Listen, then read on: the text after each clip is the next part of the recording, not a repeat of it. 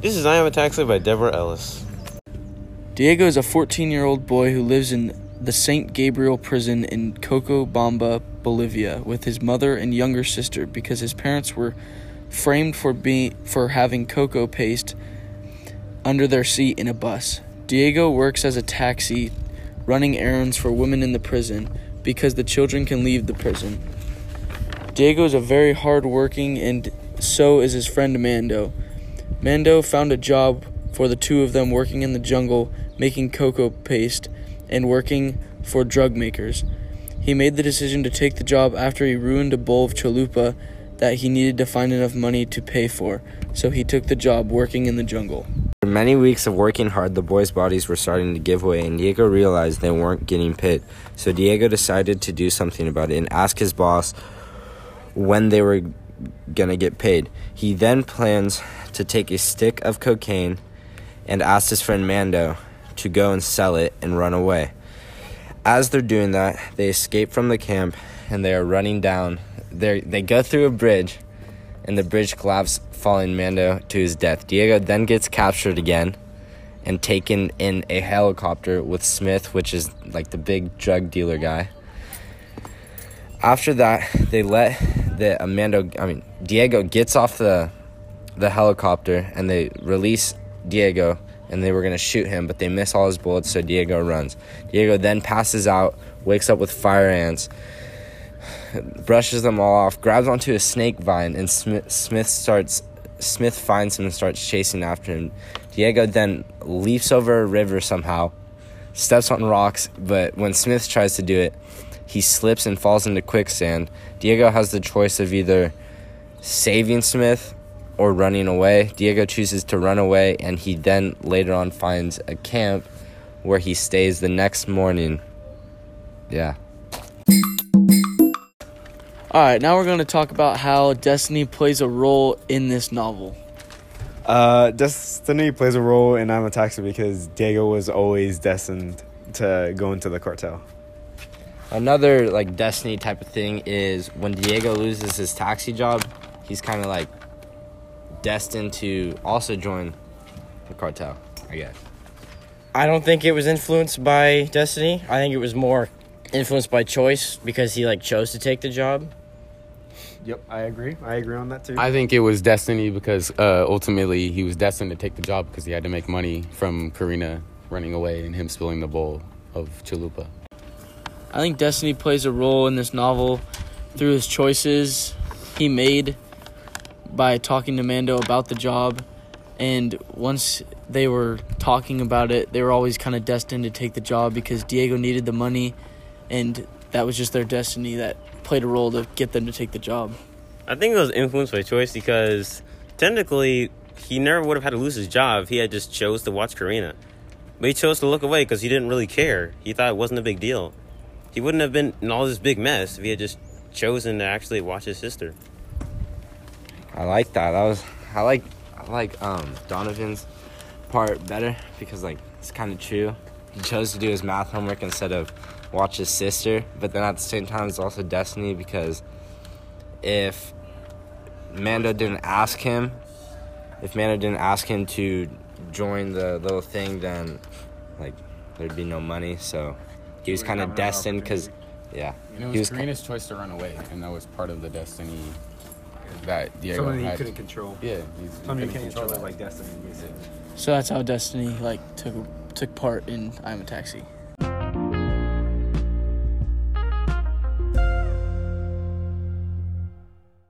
So when do you guys think Diego should have taken a stand or when he did take a stand?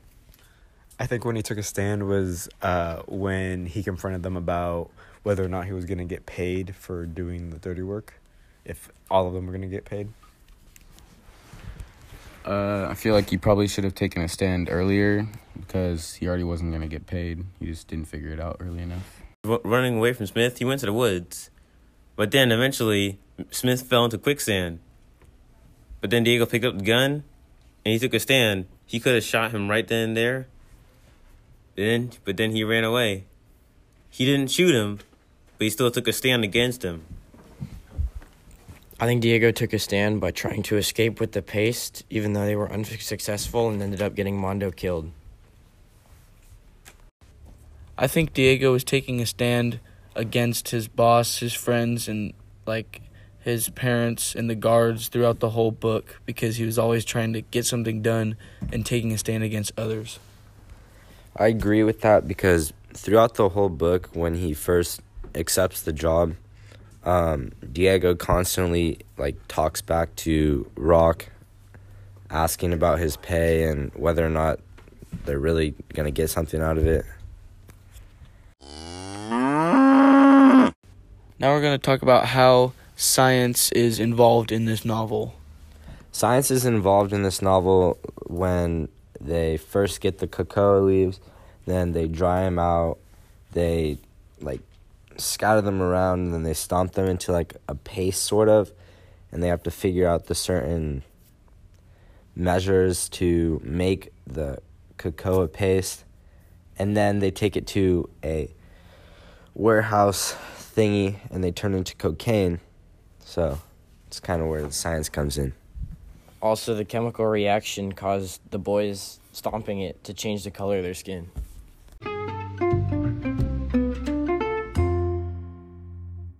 So, what interactions caused turning points in the novel?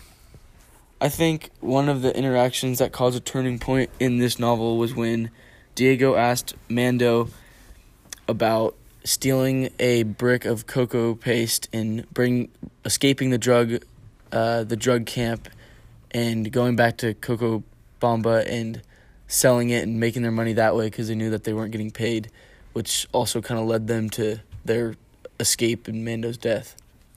Another interaction is when Mando is talking to Diego about taking the job to go do this. Little did they know that it was going to turn out very bad for them. They weren't going to get paid, barely fed, and Mando ends up dying. I agree that it's just when Mondo and Diego were talking about trying to escape with the cocoa paste. I also agree when they were trying to escape with the cocoa paste, because all of a sudden when Rock found out about it, he didn't really talk to Mondo anymore. They used to be friends, but now Rock just gives him a dead eye.